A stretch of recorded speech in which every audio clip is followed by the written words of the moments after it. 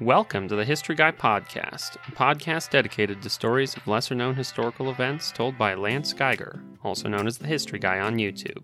I'm Josh, your host, a writer for the channel and eldest son of the History Guy. We tell all kinds of stories about history, from the modern era to the ancient past, so you never know what we're going to talk about next.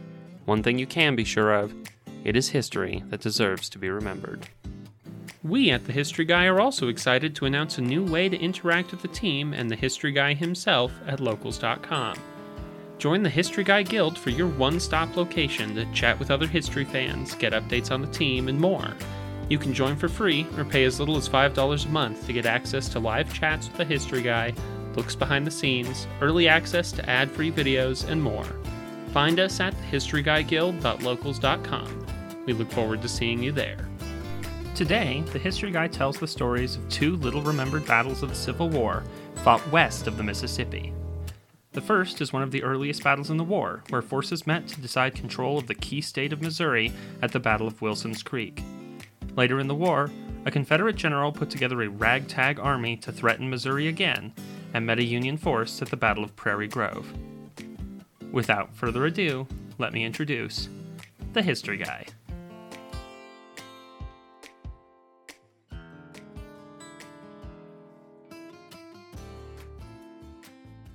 On July 21st, 1861, forces of the Union and the Confederacy met in the first major battle of the United States Civil War. Called the Battle of Bull Run in the north and the Battle of Manassas in the south, the battle dashed early Union hopes of a quick victory over the Confederacy.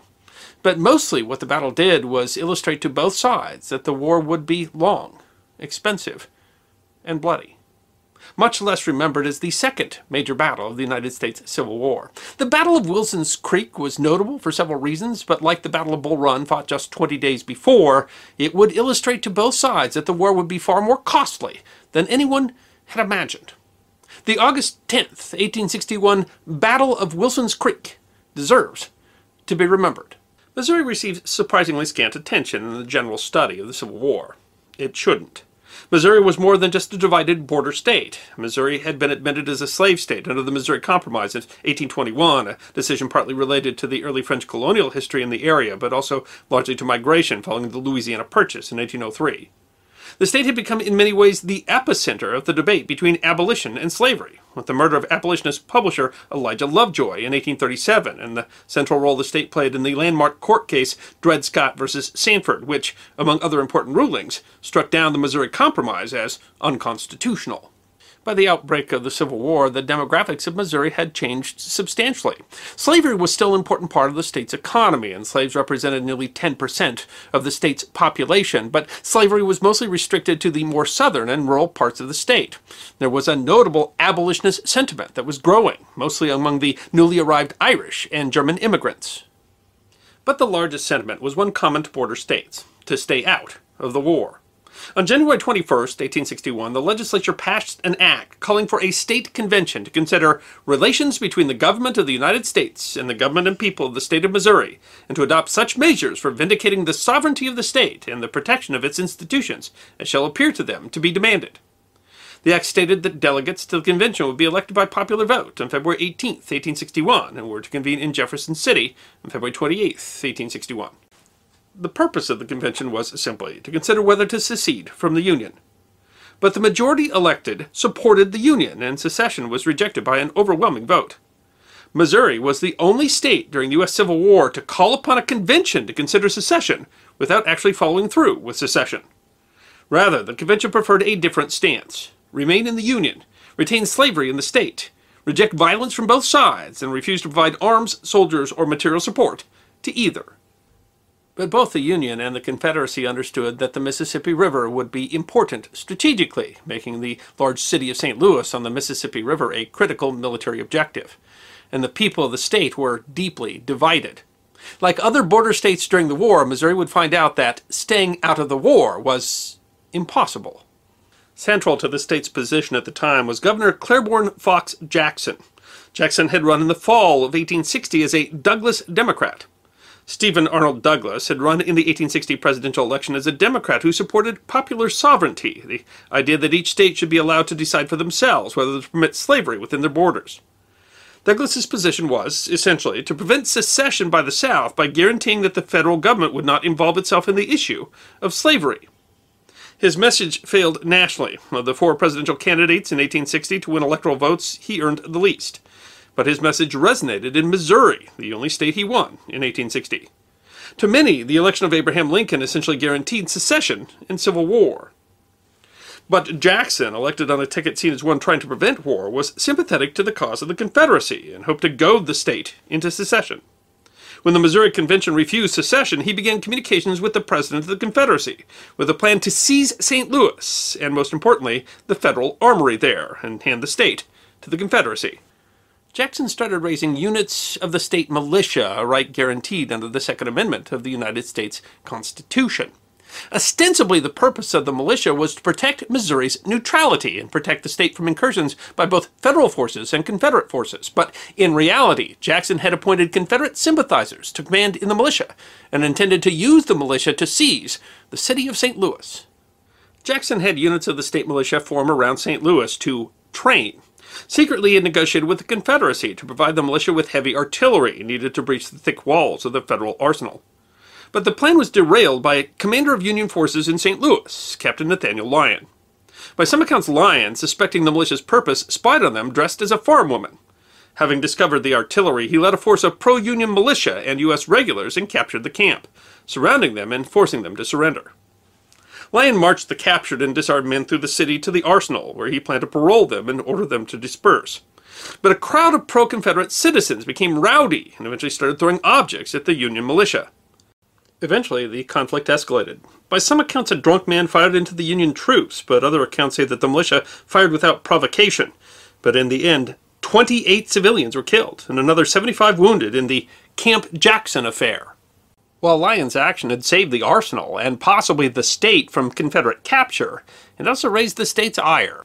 In May, the legislature passed the Military Bill. The bill reorganized the state militia into the Missouri State Guard and gave Governor Jackson wide power as commander of the Guard. The Guard was placed under the field command of former Missouri Governor Sterling Price and was supposed to defend Missouri territory from incursion by forces of the Union or Confederacy, especially an anticipated invasion by federal forces. The law also forbade the creation of other militias within the state to prevent the recruiting of pro-Union militia like those that had been involved in the Camp Jackson affair. Fearing that Missouri would side to the Confederacy, Brigadier General William Harney, commander of the U.S. Army Department of the West, negotiated an agreement that said, essentially, that the U.S. Army would stay in St. Louis, and the Missouri State Guard would control the rest of the state. But the so-called Price-Harney truce could not last. Jackson, who theoretically swore allegiance to the Union and was governor of a state that had rejected secession, openly allowed recruiting for the Confederate Army and did not stop abuses against Union supporters. Harney was called back to Washington, and Lyon was promoted to brigadier general and given command of the Department of the West.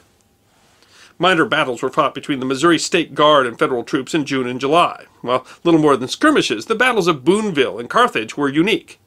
These were not fought between the Union and the Confederacy, but between the Union and the Missouri State Guard, officially under the authority of a state that had specifically rejected secession.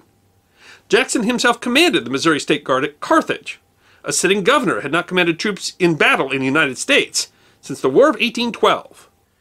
These small engagements represented a unique war within a war. This was not a fight between the Union and the Confederacy, but a fight between federal troops and Missouri State Guard tasked with protecting Missouri's neutrality. But in reality, Jackson and Price weren't neutral at all. Not only were they Confederate sympathizers, they were negotiating with the Confederacy to facilitate an invasion of Missouri. But the legislature had finally had enough. Meeting again in July, they once again voted against secession, but also declared the governor's office vacant, in essence exiling Jackson. Hamilton Gamble, who had been Chief Justice of the Missouri Supreme Court during the Dred Scott case, was appointed governor. By the end of July, Jackson had convinced the Confederate Army to invade Missouri, and Missouri State Guard camped near the southwestern Missouri town of Springfield. The mixed Missouri, Arkansas, and Confederate force numbered some 12,000. Nearby, Lyon was camped with some 5,400 Federals. Realizing that he was outnumbered more than 2 to 1, Lyon planned to retreat to the city of Rolla, some 100 miles away, to await reinforcements. The Confederate force, now in the command of Confederate Brigadier General Benjamin McCulloch, planned an attack for November 10th, but the rain on the night of the 9th compelled them to call off the attack. But Lyon surprised them in the morning with an attack intended to delay any pursuit of his retreat to Rolla. The attack came on a Confederate camp along a small stream called Wilson's Creek. It was the first major battle of the U.S. Civil War west of the Mississippi. The Federal plan was a surprise attack. Lyon would attack the Confederate camp at dawn, but he had detached some 1,200 men under Colonel Franz Sigel to do a flanking maneuver. It was a risky plan, as it meant splitting a Federal force already outnumbered by the enemy. The two forces would be separated with no clear line of communication. In theory, the Federal forces, although outnumbered, were better trained and equipped than the Confederate force. At first, the Federal plan succeeded. In the confusion of their canceled attack the previous night, the Confederates had neglected to put out pickets and were caught by surprise. Lyon quickly overran the camp, taking the high ground of what would be called Bloody Hill. But a battery of artillery from the Arkansas militia managed to check the Federal advance, allowing Price to organize the Missouri State Guard and prevent a rout. Price attempted to retake the hill in a series of frontal attacks, each repulsed, with heavy losses. Sigel's attack also had initial success, surprising and routing the Confederate cavalry in their camp. But his force was taken by surprise. The Union force included an Iowa infantry regiment that wore gray uniforms. When Sigel saw a force approaching, he assumed it was the 1st Iowa, but the men were in fact Confederates of the 3rd Louisiana. Sigel's troops held fire until the force was almost upon them, and Sigel's flank collapsed. Sigel's force was forced to withdraw, in disarray. The main Union force on Bloody Hill was now on its own. Lyon, who had been wounded twice in the heavy fighting, tried to lead a counterattack, but was shot through the heart. He was the first Union general officer to be killed in combat in the Civil War. While they still held a defensible position, Major Samuel D. Sturgis, now in command, realized that his troops were running short of ammunition and decided to withdraw. After a 6.5-hour battle, the Confederates held the field.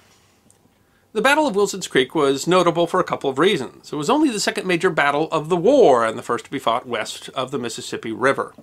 Like Bull Run, the defeat shocked the Union, and like Bull Run, the defeat illustrated to both sides that the war would not be easily won. Despite holding the field, the Confederate Army had taken nearly as many casualties as the Union Army had, and short on supply, especially ammunition, and not having faith in the training of the Missouri State Guard, the Confederates were unable to follow up the Union retreat to Rolla. The victory essentially ceded southwest Missouri to the Confederacy, and it facilitated a victory as far north as Lexington, Missouri, but further defeats in October compelled both the Confederate Army and Sterling Price's Missouri State Guard to abandon the state, and a defeat at the Arkansas Battle of Pea Ridge the following March essentially dashed any Confederate hopes of retaking Missouri. Jackson convinced a small group of pro-Confederate delegates to pass an ordinance of secession in October, but the group was never recognized by the majority of the state. The secession government applied for, and on November 28, 1861, was granted admission to the Confederacy as the purported 12th state of the Southern Federal Republic. The government in exile sent legislators to the Congress of the Confederate States, and Missouri was represented by the 12th star on the Confederate flag. Jackson himself died of pneumonia in December 1862. But Missouri remained contested throughout the war, and not just by armies, but in the particularly bloody and vicious attacks by and reprisals against the irregular forces called Missouri Bushwhackers. Counting small actions, there were more than 1,200 separate engagements inside the borders of the state of Missouri during the Civil War. Now's the part of the episode where we get to chat with the history guy. A little bit about what we just heard, what we're going to hear, and of course some behind-the-scenes stuff that you only get to hear about on the podcast. Missouri has a unique story in the Civil War. And I mean, I guess you could say that about any state, but I feel like Missouri especially stands out. To some extent, it's with the border states. You can compare it to kind of the ways that some of those other states worked. In other ways, though, the war almost started there before it started Absolutely, anywhere else. Yeah. As a matter of fact, even if you go farther than that, and there's a lot of ways you could say the war started there, but I mean, the decision, the Missouri Compromise, where Missouri was the only state that was north of the line that could be a slave state, really was indicating where things were going. And we did another episode a long time ago about an editor out here, his name was Lovejoy, who was killed because he was publishing an abolitionist newspaper in across the border from St. Louis. And so, I mean, it really was kind of the crux, because, Missouri is that kind of connection between the East and the West and the North and the South. And that's where those pieces came together. And that's where we saw the rivalry first. So in a lot of ways, you can see that the antecedents to the Civil War were moving up in Missouri. So it's not surprising that war was fought there.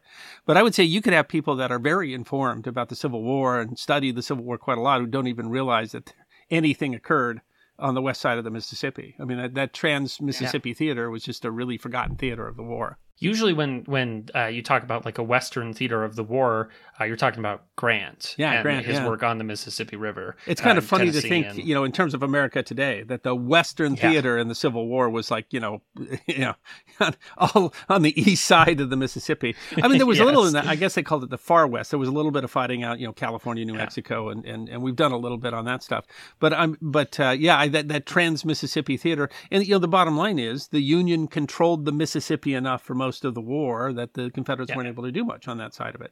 And that was significant because it meant Texas, which was a huge part of the Confederacy, wasn't able to contribute in many ways that they could have because they were largely, cut off from the rest of the Confederacy by the Mississippi. Yeah, and that kind of is why both governments knew that Missouri was important. They knew that and it had a lot to do with the Mississippi, but they knew that control over those ports at St. Louis, for instance, was really significant. Yeah, absolutely. When you talk about the strategic importance, there's other reasons that Missouri is important in terms of, they had the highest percentage of military age men enlist in the war, and it was important because it was such a state that was so split that actually the population was kind of swinging either way. It wasn't like you were fighting on enemy territory. But in terms of the strategic situation, St. Louis was really, really the key because the river was so important. And so if the Confederacy had controlled St. Louis, then that obviously would have been much, much more difficult for the Union to fight Grant's campaign without the river. So, St. Louis was really the key just because this major city that really straddled the Mississippi and could have completely, controlled that chunk of the Mississippi. But most of the fighting wasn't done around St. Louis. Most of the fighting was actually done elsewhere in the state. And it came down to it was a state where the population was really split in their sympathies. And that meant that it was a state that was kind of up for grabs for both sides. So clearly it would have been important for either side to have any other state and the manpower of a state and the resources and the production of a state.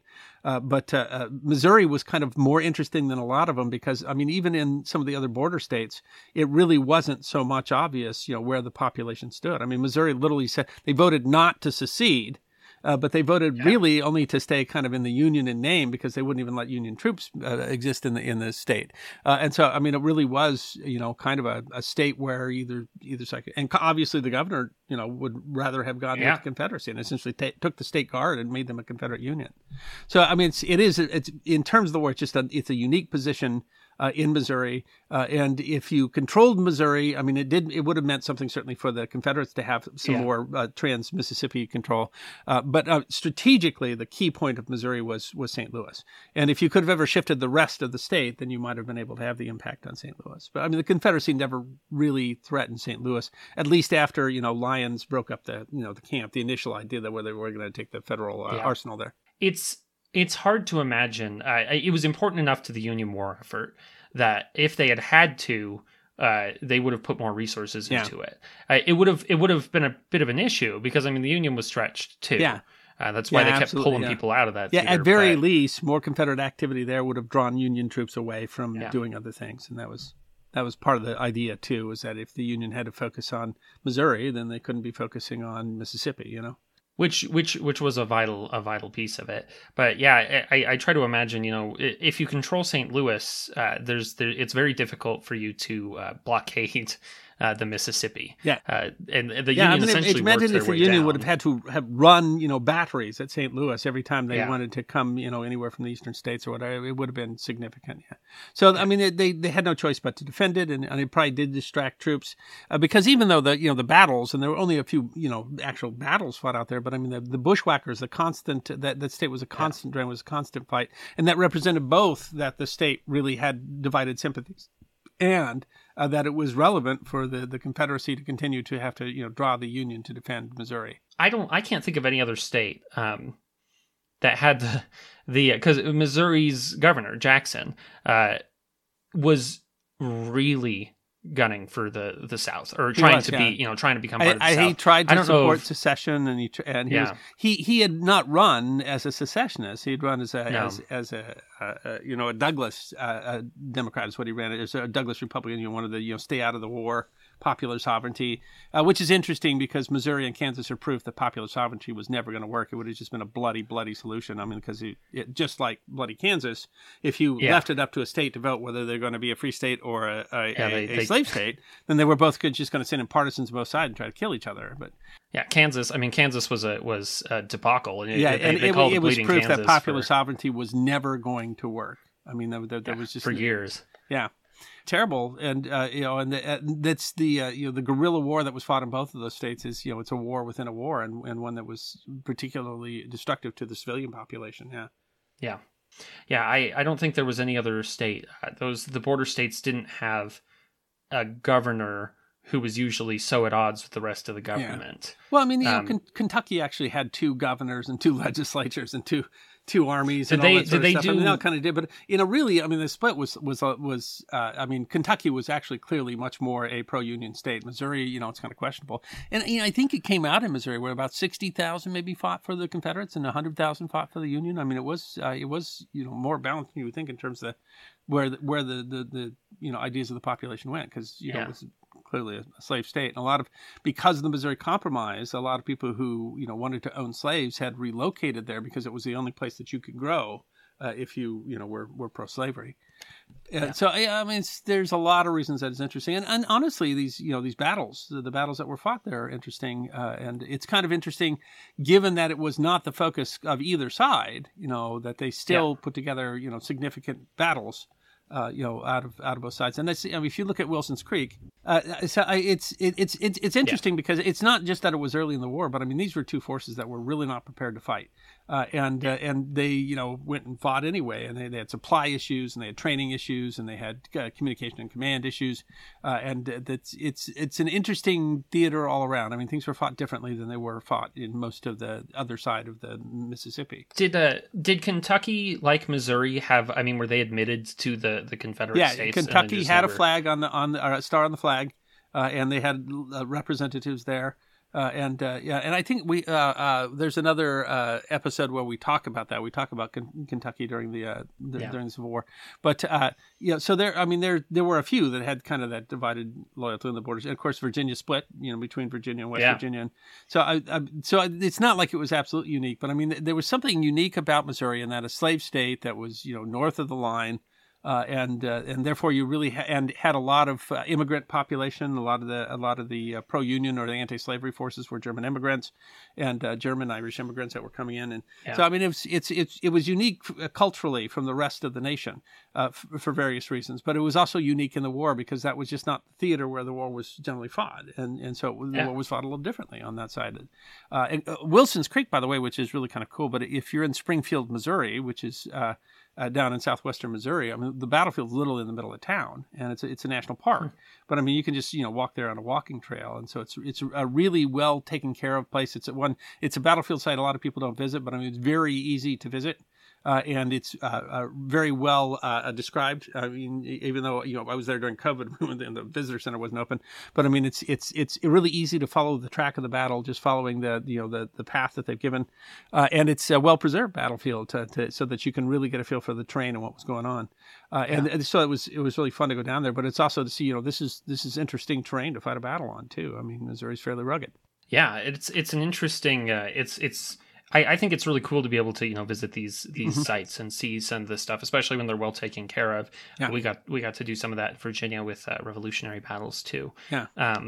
It's interesting that it's right in the middle of town. You think of, but it was much more wilderness. I mean, not necessarily completely at the time, but Missouri Springfield has was grown not big. a lot since when it was fought. It didn't roll. It was very close to town. I mean, you would say it was very close to town, but I mean, it was a couple of small farms, and those farmhouses are still there. That's kind of interesting too. So that you really can get a feel for the Battle of Wilson's Creek. I really do highly recommend that battlefield. I think it's one that's not on a lot of Civil War battlefield list of things that you would go to. That I would say is very much worth your time and very easy to visit. But you're right. I mean, it was fought. They just kind of bumped into each other where they were. It wasn't fighting over a particular piece of ground. It really was. The Confederates were planning to chase the Union, and Lyon decided that he was going to do a surprise attack at night to try to delay that. It was not a battle where anybody expected to fight a battle there.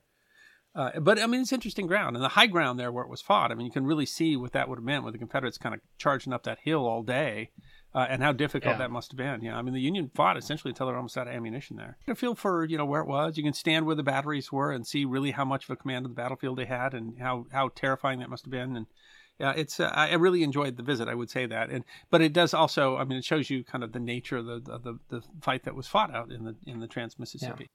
Yeah. Ultimately, it was a reasonably bloody battle for being what it was.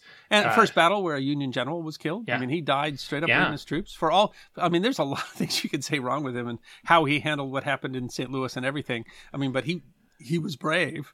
It's hard not to second guess him dividing his forces in the face of the enemy, and he made some interesting choices there. But I mean, he died leading from the front, and shot through the heart, and it was I mean, there about equal casualties on both sides, and a particularly nasty little battle that really. At the beginning, when people didn't really know what the war was about, I mean, this is it's very much like Bull Run. I mean, this is before they had really gotten inured to the casualties and all that sort of stuff. It'd been a long time since there had been like serious fighting on. I mean, since 1812, really, since there was fighting on American soil. Yeah. And aside from Winfield Scott, there weren't a lot of people involved in the Civil War who had any recollection of fighting. Well, no, the Mexican War. I mean, there were quite a few officers who served in the war with Mexico. Yeah, but I mean, we did. Especially, fighting. We haven't fought on our territory since too. But I think I don't think those troops walking into it were prepared for what they were going to see. Because it was that early in the war, and they all fought bravely. They really did. I mean, in the end. The Union withdrew after Lyon was killed and after certain setbacks, and then they had to leave. They were also running out of ammunition. So I mean, the Confederates held the field in the end, but I mean, it was really a battle that was fought to a bloody standstill, and neither side panicked or ran or anything like that. And so it's it's just when you want to think about why would you walk into a fight.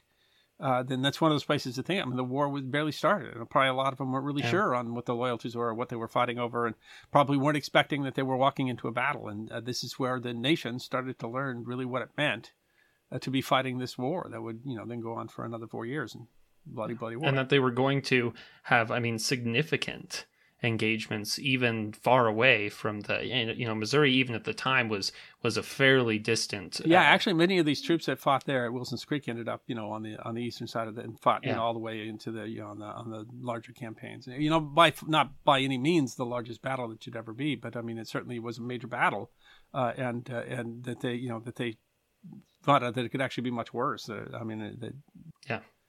If you were fighting at Wilson's Creek, you were right there at the beginning of the war. And if you were still fighting in 1864, then you had seen an awful lot of war. In some ways, when you look at the Civil War now, sometimes I think people get this idea that it was inevitable that the North was going to win. And it's easier to say that with hindsight when you can see the weight of the North's advantages. But I think, Wilson's Creek was a good example of why it wasn't even necessarily a given that they were going to be able to control Missouri. I think that it would have been a very different war if the Confederates had been able to truly take advantage of Wilson's Creek and force troops to the west. If the Confederates had been in a position where they could have followed up on the Union retreat, then they could have essentially eliminated Union forces in the Trans-Mississippi. And that, it's hard to say how that would have affected, but I mean, it could actually have impacted the war. So it's easy to look on the broad scale and say, the Union had, more resources in a number of different ways. But it's, if you go down and you look at individual battles and what happened at individual battles, you find, Gettysburg was really quite a close battle. And, what would that have meant? And there were a number of battles that were that way. They actually could have significantly shifted the war. So, I don't know what would happen if the Confederates had taken Missouri and essentially eliminated the Union in Missouri that early on. But certainly would have been a different war. Would have meant that the Union would have to send far more resources to the West than they ended up doing, and so that certainly would have delayed then Grant's campaign down the Mississippi, and everything's different that way. So it's easy to see how little things turned on. And Wilson's Creek's interesting because it was a Confederate victory, but I mean, and not necessarily a Pyrrhic victory. I mean, they weren't devastated, but it was a victory so narrow that they weren't in a position to be able to take full advantage of the victory. Well, and they were. It starts kind of I think one of the stories of the Trans-Mississippi Theater is that there's just there was rarely any more supply. They essentially both sides tended to use everything they had. And, at the end of the battle, but the South's victory there did allow them to control a good chunk of Missouri for until Southwest Missouri for a period of time, yeah. And I mean, it certainly had meaning. But again, strategically, what was important about Missouri was St. Louis, this didn't really move them in a position where they were going to be able to challenge St. Louis. There was another effort too to come up and try to take St. Louis later in the war, and they found out it was by then defended with fortifications, and was just something they couldn't do. So I mean, it's an interesting battle, and it was an important battle in its time. And it's in many ways, I think it strategically comes out as a Union victory, even though the Confederate certainly gained advantage from what happened. And it's just it's a period of the war that's talked about a lot less because it's so early. It's an area in the war that's talked about a lot less because people don't talk as much about the Trans-Mississippi. And it deserves to be remembered. I mean, it deserves not to be forgotten just because there were bigger battles fought in other places.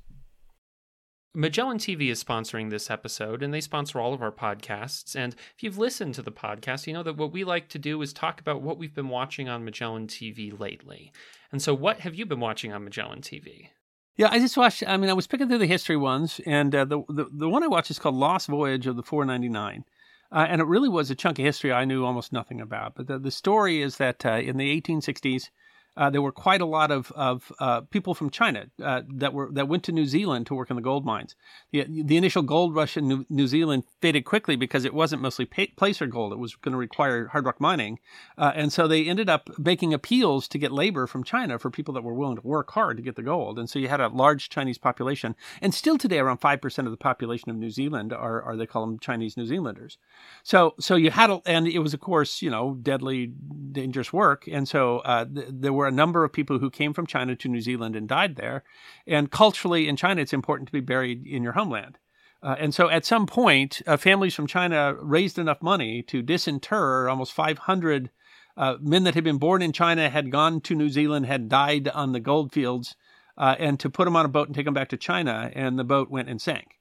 And so this is descendants of one of the people that whose remains were on that boat, who was actually important to New Zealand. He was really one of the founding fathers of New Zealand. He was a Chinese merchant during the time of the gold rush, and had very much built a lot of the economy. And then he was on that boat, and trying to figure out what happened to these remains, and to try to find some sort of cultural spiritual peace based on what was lost. You could see the mix of it, because one of the things that was kind of fascinating to me is I've never heard anybody speaking English with a Chinese New Zealand accent. But it really is, it's got a lot of heart to it, but it's also a chunk of history, that deserves to be remembered, that is largely forgotten. So it's called Lost Voyage of the 499, totally worth your time.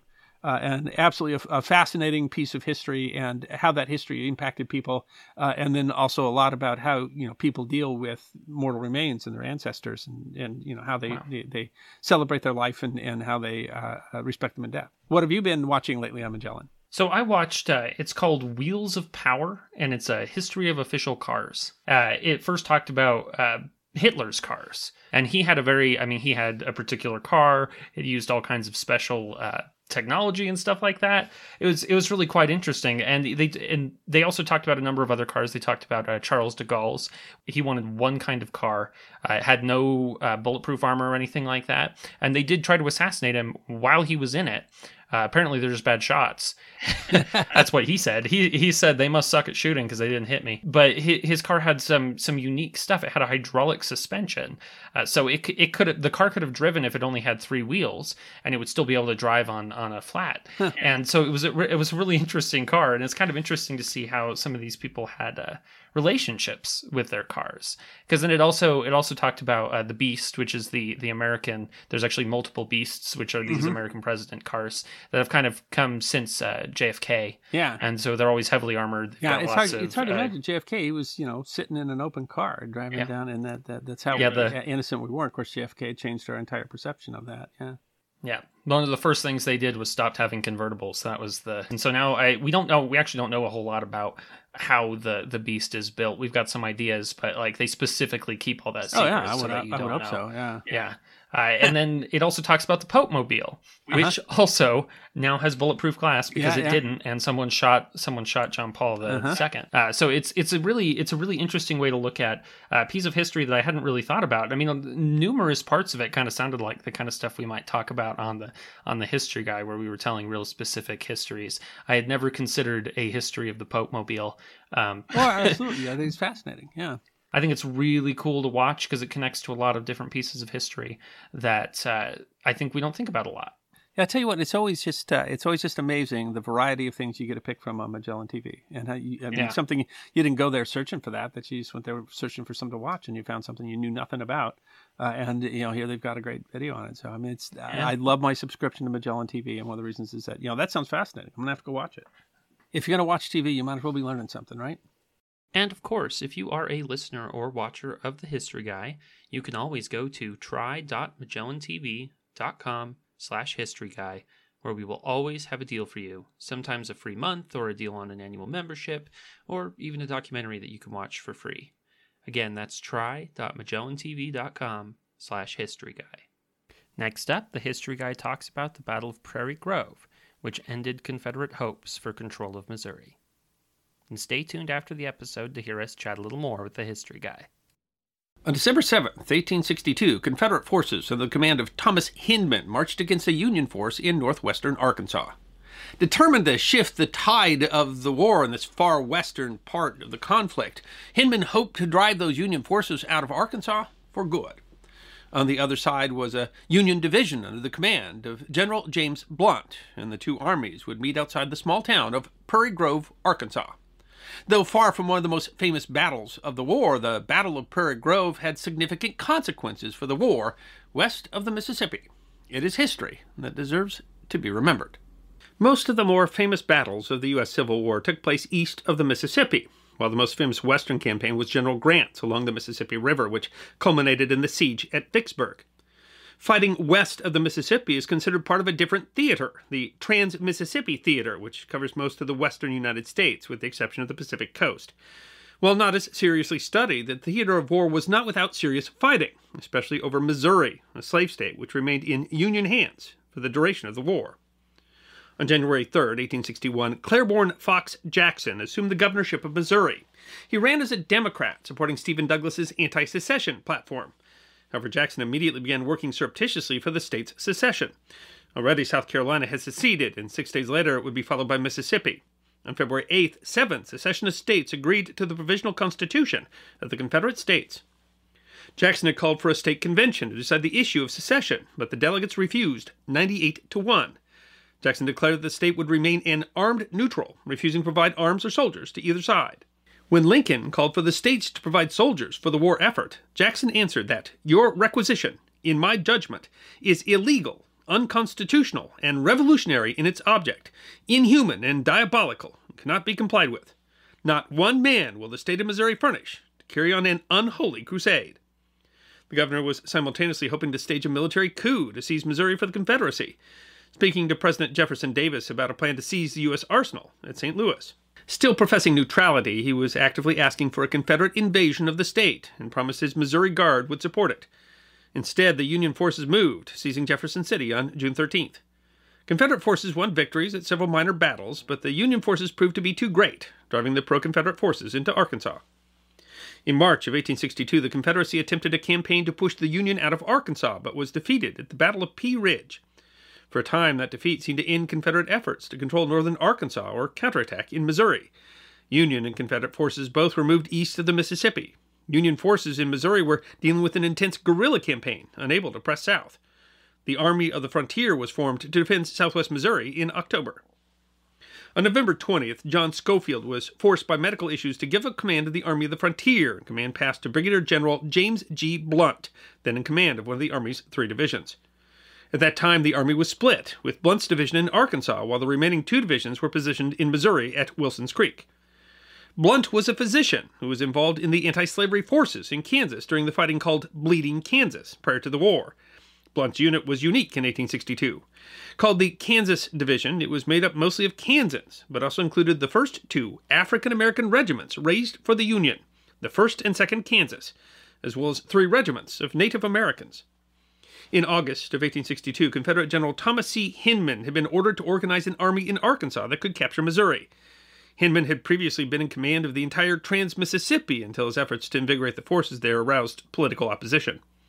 Hinman was from a fairly wealthy Southern family, which settled in Mississippi, and had served during the Mexican-American War, reaching the rank of lieutenant, but not participating in any major action. He was elected as a U.S. representative for Arkansas in 1858, was a vocal firebrand and secessionist. He was replaced by Theophilus "Granny" Holmes. Hinman got a field command and began recruiting what would become Hinman's Legion. His work was nothing short of a miracle. In an area low on troops and weapons, he assembled a patchwork but significant force that could threaten the Union's hold on Missouri, and in only 2 months. Historian William Shea called it an achievement without parallel in the Civil War. Prior to the battle, there was significant maneuvering on the part of both armies. Hinman got far enough into Missouri to threaten Springfield, but lost his chance when Granny Holmes recalled him to Little Rock. Hinman's Legion remained in Missouri, but found itself seriously outmaneuvered and had to withdraw. Blunt's division came into contact with Confederate cavalry in early November at Cane Hill. Though quickly chased off, Hinman sent a new force of around 2,000 men to occupy the hill. When Blunt learned of it, he immediately set about attacking the inferior force. In addition to outnumbering the Confederates, his own force consisting of about 5,000 men, the Confederate force had only 6 cannons to Blunt's 30, and the Union force was much better equipped. The short battle on November 28th resulted in the Confederate force being chased off. To attack the force at Cane Hill, Blunt had further separated himself from the 2 Missouri divisions, and Hinman saw an opportunity. Hinman moved his entire force, some 11,000 men, to attack Blunt's while he was isolated. Blunt learned of Hinman's plans by December 2nd and sent telegraphs reporting the situation and requesting reinforcements.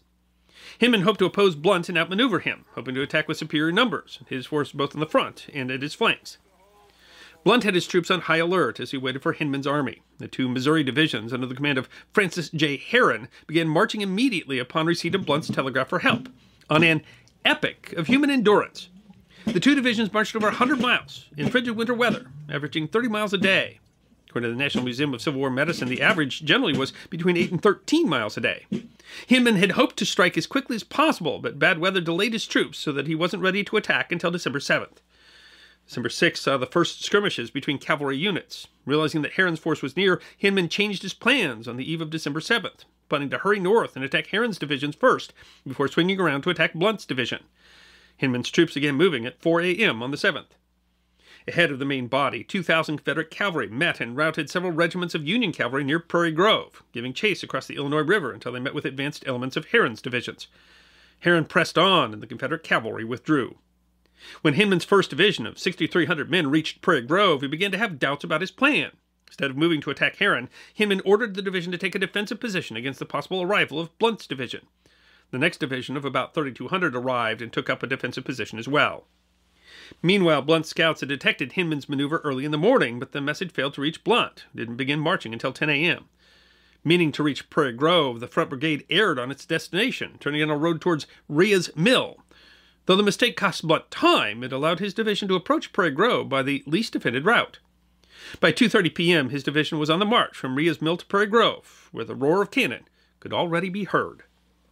Herron's divisions had reached Prairie Grove in the morning, begun an artillery bombardment on the high ground where Hinman's army waited. The Confederate artillery lacked the range to effectively return fire and was too low on ammunition to keep up a sustained fire. Herron ordered his 2 brigades to attack the Confederate line. Fighting fell mostly on the 20th Wisconsin and 19th Iowa regiments, which overran a Confederate artillery battery but were repulsed by a counterattack. The 2 regiments suffered casualties of about 50%. A member of the 19th Iowa wrote that the battle had raged before with fury. Now it was terrific, and until dark, the battle raged with all its terror. More Union regiments struck the same part of the line, with the 37th Illinois securing the Confederate battery at second time. John Black of the 37th would be awarded a Medal of Honor for leading the attack, which managed to capture another Confederate battery despite Black being wounded in the arm in the action. His brother would be awarded a Medal of Honor for actions at the earlier Battle of Pea Ridge, making the Black brothers the first pair of siblings to earn Medals of Honor. His brother, William Black, described the counterattack at Borden House, writing that the rebels came down like a cloud into the valley in pursuit, but just as they withdrew, they repulsed the counterattack with Union artillery. We had the rebels now, just where we'd always wanted them, on level, clear ground, and we felt now was an hour of vengeance. At 3:15, Blunt arrived at the battle with his staff, his division close behind. Blunt opened fire first with his artillery, and the Confederate line adjusted to face the new threat.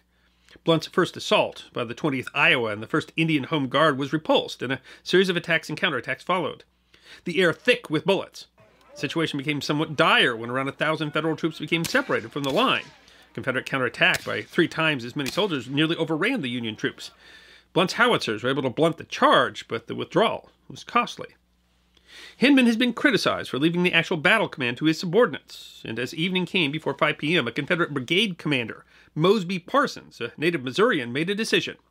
He determined to charge the enemy with bayonet. Parsons hoped to make a decisive attack and end the battle. Rushing as dark fell, his charge was confused, failed to come full to bear. Still, his men charged the Union line. It was then pandemonium broke loose, wrote a Kansas infantryman. The Federal artillery loosed infernal contents of grape and canister shot, followed by infantry volleys, which shredded Parsons' lead units. Nearly half would be wounded or killed. It was the Confederates' last counterattack. While the fighting had been inconclusive, Hindman now faced an almost even Union force, which was further being reinforced by troops that were trickling in after Herron's forced march. There were no reinforcements for him, and his units were running low on ammunition and food. Another day of fighting would spell catastrophe for his legion. Still, he announced that at dark the battle closed, leaving us masters of every foot of the ground on which it was fought. Hindman ordered his men to withdraw. Confederate soldiers were dismayed. One Arkansan wrote that they retreated with mortification from a field gallantly won. Another wrote that we have whipped the foe, and we are being told to retreat anyway. Others were perhaps more realistic, with one admitting that had we remained 1 day longer, we would have nearly starved. Pursuing Union cavalry reported that the Confederates were pulling bark off of trees to eat, and that grapevines of 2 or 3 inches in diameter were gnawed clear off. Demoralized, the Confederate forces suffered seriously from desertions, and were forced to leave their wounded and dead. Leaving them was not an easy choice. The area was full of feral hogs, so-called razorbacks, and the threat was so serious that they left the wounded in groups with loaded revolvers, surrounded the piled dead with fence rails. Some of the Federal troops, unfamiliar with the threat, dubbed them slaughter pens. Compared to the major battles of the war, the casualties in the Battle of Prairie Grove were relatively light, with the Union reporting 175 dead, 813 wounded, and 263 missing, to the Confederates 164 dead, 817 wounded, and 336 missing. But the battle did represent the last serious Confederate threat to Union control over northern Arkansas and Missouri, although Blunt's force would fight one more small battle, defeating the Confederates in the Battle of Van Buren later in the month. The battle was significant for a couple of reasons. It ended Confederate hopes for control of Missouri, and it showed the precarious position of the Confederate armies at that point. The Confederates were barely able to field effective forces in Arkansas when they were fighting already on so many fronts. And the Trans-Mississippi Theater would essentially be cut off with the successful conclusion of Grant's Vicksburg campaign, leaving some 30,000 Confederate troops stranded. So Wilson's Creek was, one of the first battles in the West, and probably the first major one you would say in the Trans-Mississippi Theater. Yeah. Prairie Grove is one of the last major engagements, and we kind of skip in between there the major campaign at Pea Ridge, where there was a lot of maneuvering and stuff there. And someday we'll probably have an episode out on Pea Ridge too. Yeah, but it's another really interesting story, and there were actually of the 3, that's the one that's much better known, I would imagine, because when we talk about in history, I think that these are probably the 2 that were less known. Prairie Grove was kind of the end of there being any chance that the Confederates were going to be able to. It's almost kind of surprising that the Confederates were able even to field an army at Prairie Grove. And in the end, it was very much like what happened at Wilson's Creek. In the end, they held the field, but they didn't have. They had to abandon the field because they were simply out of supply. And that's essentially kind of what happened at Wilson's Creek. So it's kind of fascinating to see these 2 bookend the Trans-Mississippi Theater. Because they kind of work out but what you would say is similar between the 2, though, is in both of them the Confederates were in desperate situation in terms of supply when the battle began. Yeah, he was really only. They call it a miracle that the commander there was able to put together an army. Was that Thomas Hindman is who commanded there? It was really, really quite impressive that he was able to put together a force that could even reasonably contest the small number of Union troops that were there. Mm-hmm. But he put it together honestly through sheer force of will, and it would have been significant if he'd been able to soundly defeat the Union forces there. Yeah. Would have at least kept Union forces engaged. Yeah, I mean, again, it could have in that distracted theater. resources. It could. I mean, it's hard to say exactly where it could have gone because, I mean, still, the bottom line is it would have been very difficult for the Confederacy to be able to challenge the fortifications that had been built around St. Louis, which was still a key in the Trans-Mississippi. But I mean, you're talking about a lot of resources on that side of the river, there's in every war you've got some of these. You've got these secondary theaters that get much smaller resources, but can still be very important to the war. And you got people with kind of ragtag, lesser trained troops, and often second class equipment, and they end up it ends up being a very brave contest. And so this is a story like that. And as a battle, it's really a very interesting battle. Troops are kind of stumbling into each other. The Union forces are kind of coming in piecemeal. There's points where, things are really quite surprising. If something hadn't come this direction or hadn't come that direction, it could have made a big difference. And so it's really strategically, it's hard to say, all what have happened. But I mean, tactically, it's a very interesting battle as well. Yeah. I mean, it's hard if the Confederates had won, which in many ways they did. I mean, they kind of called it a victory because they said they held the ground. But if the Confederates had, been able to actually defeat the Union force and force them to retreat, how far could they have gone? I mean, they were literally eating the bark off of trees. So it's kind of hard to say, exactly what it meant. But I mean, it certainly represented the Confederates' last gasp in the Trans-Mississippi. And they did, surprisingly well for being a last gasp in the Trans-Mississippi. And so it makes an interesting battle. It is a fair point that they that army wasn't going to be able to stay together much longer, regardless of the outcome of the battle. They just couldn't. There weren't any supplies. They didn't have particularly good control. They still had control of the southern Mississippi, but not especially great control. Not fully uncontested. It would have been difficult, and also the South honestly just couldn't spare. Yeah, they were putting their resources down in Vicksburg, and it kind of reminds me of we talked about one of the Far West battles too, and Sibley's all fought in New Mexico and the Glorieta Pass, and by the time of Glorieta Pass, they had exceeded their supply lines, and they essentially. Then when you're defeated, you have nothing to retreat on, and that's that can be a terrible disaster. So it's an entirely different point in the war than Wilson's Creek. They're different armies who I think have a much better idea, what's going on with the war and what they're in for, and they still show up and they still fight in these desperate battles, and they're still, especially in that time. I mean, it's probably still true today, but I mean, there's just an awful lot of confusion in that battle where you didn't really know who was attacking from where, so it's a fascinating battle to discuss, and it again shows that the Trans-Mississippi Theater remained at least a place that was distracting resources much later into the war. It's the fighting there, I mean, to some extent, the fighting was the same. You had charges, you had bayonets, you had the muskets and the artillery, but it was, I think, because of the fact that they were never relying on large armies. And ultimately, a lot of the battles, fought in the East, ultimately, where they happened, once the battle was engaged, then both sides spent all that time trying to get any force nearby to join that battle, so that you could have your full force to bear. And these were places where, I mean, honestly, both sides pretty much had their whole force. Yeah, they didn't have more to bear. Yeah. Well, I mean, it's kind of because the Union was receiving reinforcements, and that's one of the reasons that the Confederates eventually had to abandon the battlefields, that they know the odds were just going to continue to shift. And so, I mean, we're seeing more here, that there's a greater weight of Union, and that might have to do with how important it was that over the most of the rest of the course of the war, the Union had enough control over Missouri that they were able to gain more resources in the Trans-Mississippi. But it is certainly still, you're right. You're out on the edge. You don't have a lot of places that you can look. You don't have a lot of places you can retreat to, and so that makes for a different kind of battle. In some ways, you can see the ways that the Union had the advantages that the South didn't. The Union had better ammunition.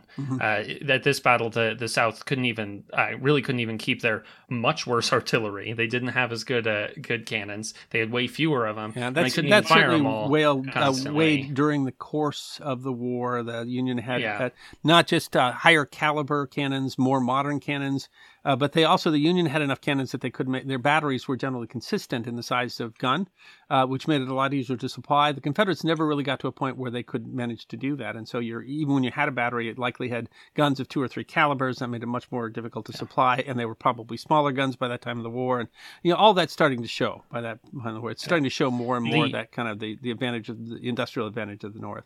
And the Union artillery was significant at this battle. It was way outperforming the Confederate artillery. Yeah. But certainly the infantry was, but the North was the one that ended up mostly striking, mostly doing the attacking. And they struggled. There was some significant casualties. It's one of those battles where your enemy had a better ground and you were obligated to try to take it against the better ground. And so I think it's fair to say that the Union artillery really did save the battle for the Union. It's an interesting point, too, that the Confederate plan had been to, because, again, the Union split their forces, which could have been a great advantage for the Confederates, but they weren't able to strike the one force and then turn and strike the other force separately. They weren't able to fight them piecemeal.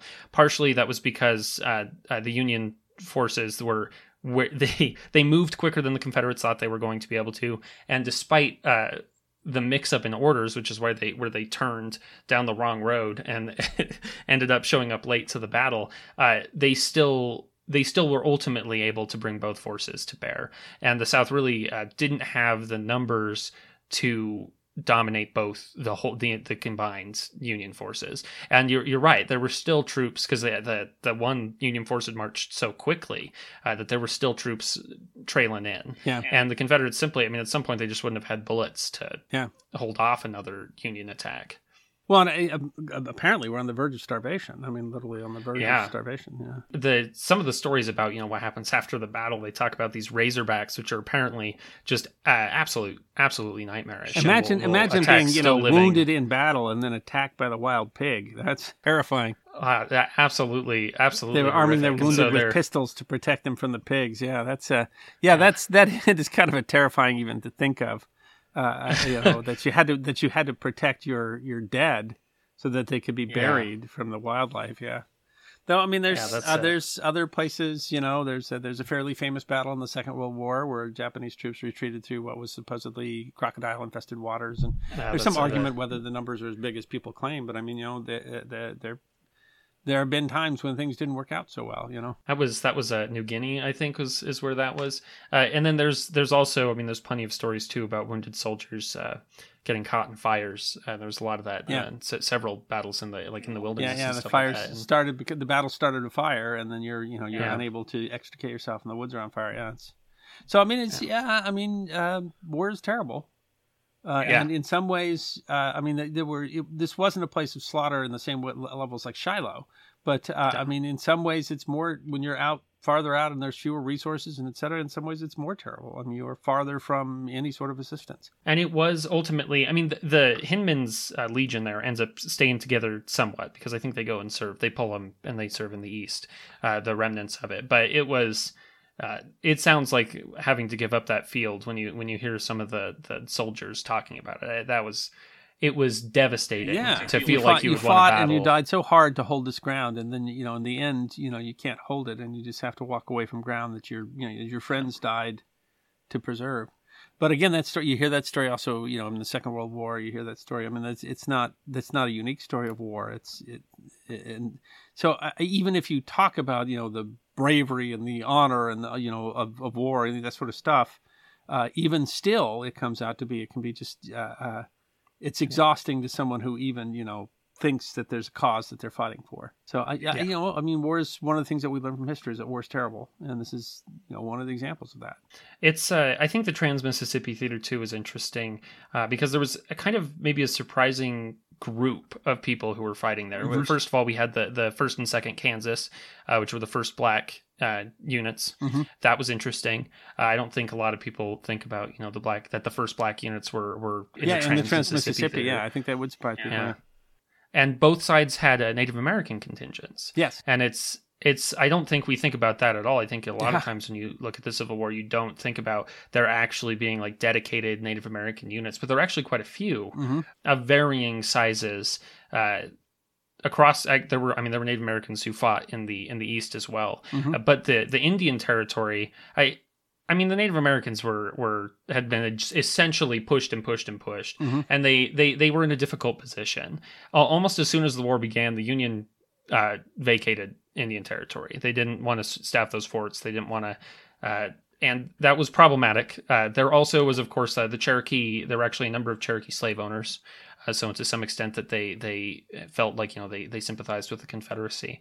But they did not fare well after the war either. They essentially found out that, the Indian Territory was not going to be theirs. It wasn't going to be autonomous. And some of that had to do with, sympathies, but part of that had to do with the war, though, because we had increased both the technology and the size of the military and the expertise of the military. I mean, the guys that went and fought what they call them the Indian Wars after the Civil War were experienced officers, and so once I mean, they were fighting a different army as part of the result of the Civil War as well. And I mean, there's that gives you more importance to the West as well, and what it meant. But you're right. I think people are surprised to find out that there were full Native American contingents fighting on both sides during the Civil War. Yeah. They were, and it's kind of important to remember that they had their own perspective too, because I think you get a lot of it. There were Cherokee slave owners, and it makes sense that they would fight for the South. But I mean, they were also in a place they didn't trust the federal government. You had a lot of reasons to be mad at the federal government if you were Native American in the United States. They were trying. I mean, it sounds like they were because most of those 5 civilized tribes that they called them signed treaties with the South, with the idea that the South didn't really want to fight them. They didn't have the resources to do that, and the Native Americans saw that as an opportunity to kind of protect their sovereignty and their land. I mean, in some way, it's absolutely great because these people that you've been fighting are now distracted fighting each other. Yeah. But some were probably seeing an opportunity here where they saw, the enemy of my enemy is my friend, and now we have people that are on a cause. And it's interesting too because you can also talk about the galvanized Yankees, and that is that the way that we ended up staffing the frontier during the Civil War was to take Confederate prisoners and say you can be a prisoner of war, you can join the Federal Army and go fight in the West where you don't have to fight the Confederacy. And so it's interesting that some significant amount of the troops that were fighting on the frontier were actually Confederate troops that had been captured. I mean, it's certainly the issues that were in the Indian Wars existed before. As a matter of fact, the very first Medal of Honor by date of service occurred before the Civil War, fighting the Apache. But it's certainly the two are related to each other. You can't divorce them from each other. What happened after the Civil War in the West was impacted by the battle that was fought in the East. So and you can certainly see, I can certainly understand why, if you were a Native American, why you might see some reason to fight for either side in the war, and why the vast majority of them decided that they didn't want to fight in the war, and were kind of happy that the war meant that their enemy were distracted. And ultimately, it didn't really change their situation. But I mean, these units were both important to both sides. I mean, true. And they fought bravely. The battle. Yeah, they fought bravely on both sides. It's just an interesting piece of the war that I think that we don't talk about a lot, about how there were complexities that go beyond these traditional kind of broad narratives, and they were generally the Trans-Mississippi Theater was where most of the native troops fought, because that's where they mostly were. And part of that had to do with a theater that had less interest from the general commands, and so they were more having to find troops wherever they could find troops. Yeah, accept them wherever you could get them. There was some specific recruitment from both sides for that exact reason, and they were also used to scouts and stuff like that. But it's an interesting piece of the war that I think just doesn't receive enough attention. So I thought it was an interesting way for us to talk a little bit about that and about the complexities of combat beyond just the Civil War, but into the both into the past and into the future, as it turned out. One of the reasons you talk about the Trans-Mississippi is one of the things that made the Battle of Prairie Grove interesting, and it's history that deserves to be remembered. Thank you for listening to this episode of the History Guy podcast. We hope you enjoyed this episode of Forgotten History, and if you did, you can find more on our website, thehistoryguy.com. We release podcasts every 2 weeks, so stick around if you want to hear more podcasts of Forgotten History. You can also find us on Facebook, YouTube, Instagram, Twitter, and Patreon. You can even get a personalized message from the History Guy himself on Cameo.